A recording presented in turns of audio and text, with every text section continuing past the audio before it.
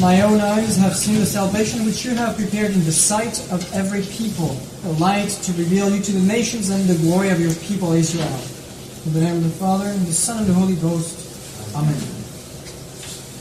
Today, as we know, we celebrate one of the oldest feasts of Our Lady. The Feast of the Purification of Our Lady was almost as important as the Feast of the Assumption already in the 7th century. Willing to satisfy the obligations prescribed by the Mosaic Law, the Law of Moses, Mary goes to Jerusalem, the 40th day after the Nativity, to bring to the temple her offering. The procession that characterized today the Feast of the Presentation represents the procession of the Holy Family to the temple, as Mary and Saint Joseph came to Jerusalem to offer to God the only true worthy offering. So do we also come in procession, so as to offer the gift of our own lives. In his homily for the day, St. Ambrose says, "Whosoever will be dissolved and be with Christ, let him come into the temple. Let him come to Jerusalem, let him wait for the Lord's Christ.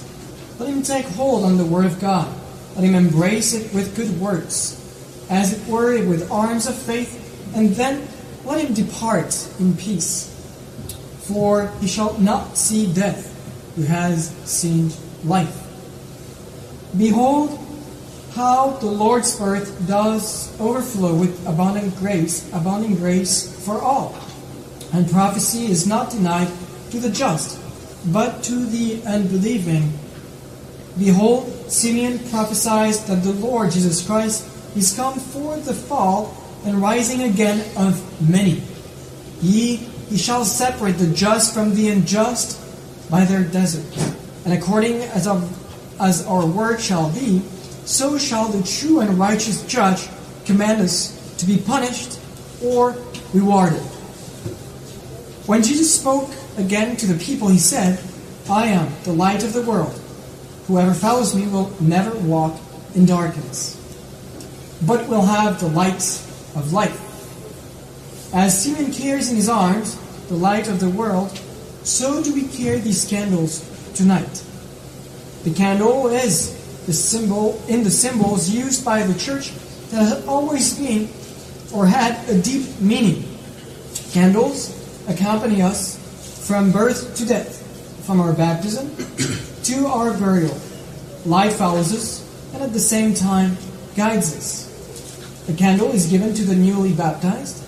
There is one who enlightens every soul born into the world. He was the true light, says St. John. A candle is given to the future priest on the day of his ordination. Candles are lit all around the coffin on the day of our funeral. And of course, the most important ceremony of the candle remains the procession with the Paschal candle, going across the dark church, announcing the resurrection of our Lord. And the light shines in darkness, a darkness which was not able to master it. And in the book of Revelations we read, "Nor had the city any need of sun or moon to show in it. The glory of God shone there, and the Lamb gave it light." And the liturgy of Easter Vigil has this beautiful prayer, "O invisible regenerator, lighten this nocturnal brightness, that not only the sacrifice that is offered this night may shine by the secret mixture of thy light, but also into whatever place anything of this mysterious sanctification shall be brought, there the power of thy majesty may be present, and all the malicious artifices of Satan may be defeated." And also during the chant of the Exultet, that same night before Easter, "Now also we know the praises of thy pillar, which the shining fire and candles to the honor of God, which fire, although divided into parts, suffers no loss from its light being borrowed. For it is nourished by the melting wax, which the mother bee produced from the substance of this precious light." So consider now the candle itself, made of beeswax, so as to represent the purity of the body of Christ, made only by bees that have not been fecundated. all these other candles take a literal participation to this unique and perfectly pure candle, Christ.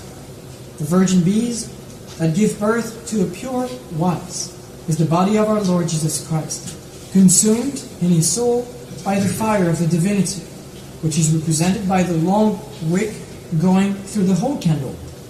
Humanity of our Lord that hides, covers, envelops his divinity. And finally, of course, the flame that represents the love of God communicated to all. This is the reason why, when committing a mortal sin, we lose the principle of life in our soul. Charity is lost. And only the one eternal light can rekindle charity in us through confession. Believe in the light while you have the light, so that you may become children of light, proclaimed St. John. I am the light of the world, he said. Whoever follows me will never walk in darkness, but will have the light of life. And again, St. John declared, God is light. In him there is no darkness at all. If we claim to have fellowship with him, and yet walk in the darkness, we lie and do not live out the truth. Who is the one who was the head of such an army for the service and glory of God? Who is the one who was that powerful angel who was given authority over so many legions of angels? Whose light was brighter than any other light? Whose knowledge was perfect? Whose perfection was above all human perfection? I ask you, and yes, indeed, his name was Lucifer, the one who carries the light, lux fer. Lucifer, who now laments the loss of his original glory, bright glory, as the morning star. What a terrifying exhortation to all creatures. The light that we carry within us since our baptism, this fragile but constant light, can be so easily lost. Light so easily tossed because of the wind of our passions. Wind of the world and wind of the now Prince of Darkness. But among all these poor and fragile candles, one remains untouched, remains unchanged, perfectly pure, always reflecting the light of the Sun of Justice, Our Lady and Mother, the moon that reflects in an endless act of love the light of the Word, our Redeemer. Let us unite our thoughts to this prayer written after the Council of Ephesus. We greet you, Mary, Mother of God, the most venerable of all, light never extinguished, temple never destroyed, Mother and Virgin. Because of you the Trinity is sanctified. Because of you the cross is venerated throughout the whole world. Because of you heaven rejoices. Because of you the angels and archangels rejoice.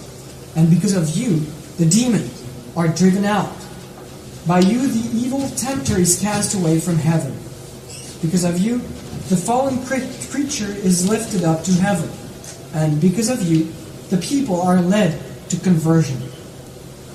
Let us conclude once again with the prayer of Simeon, making this prayer our own, renewing the promises made on the day we have received the one true light in our soul. Lord, now you let your servant go in peace. Your word has been fulfilled.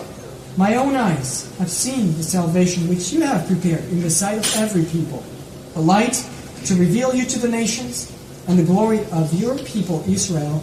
Amen. In the name of the Father, the Son, and the Holy Ghost. Amen.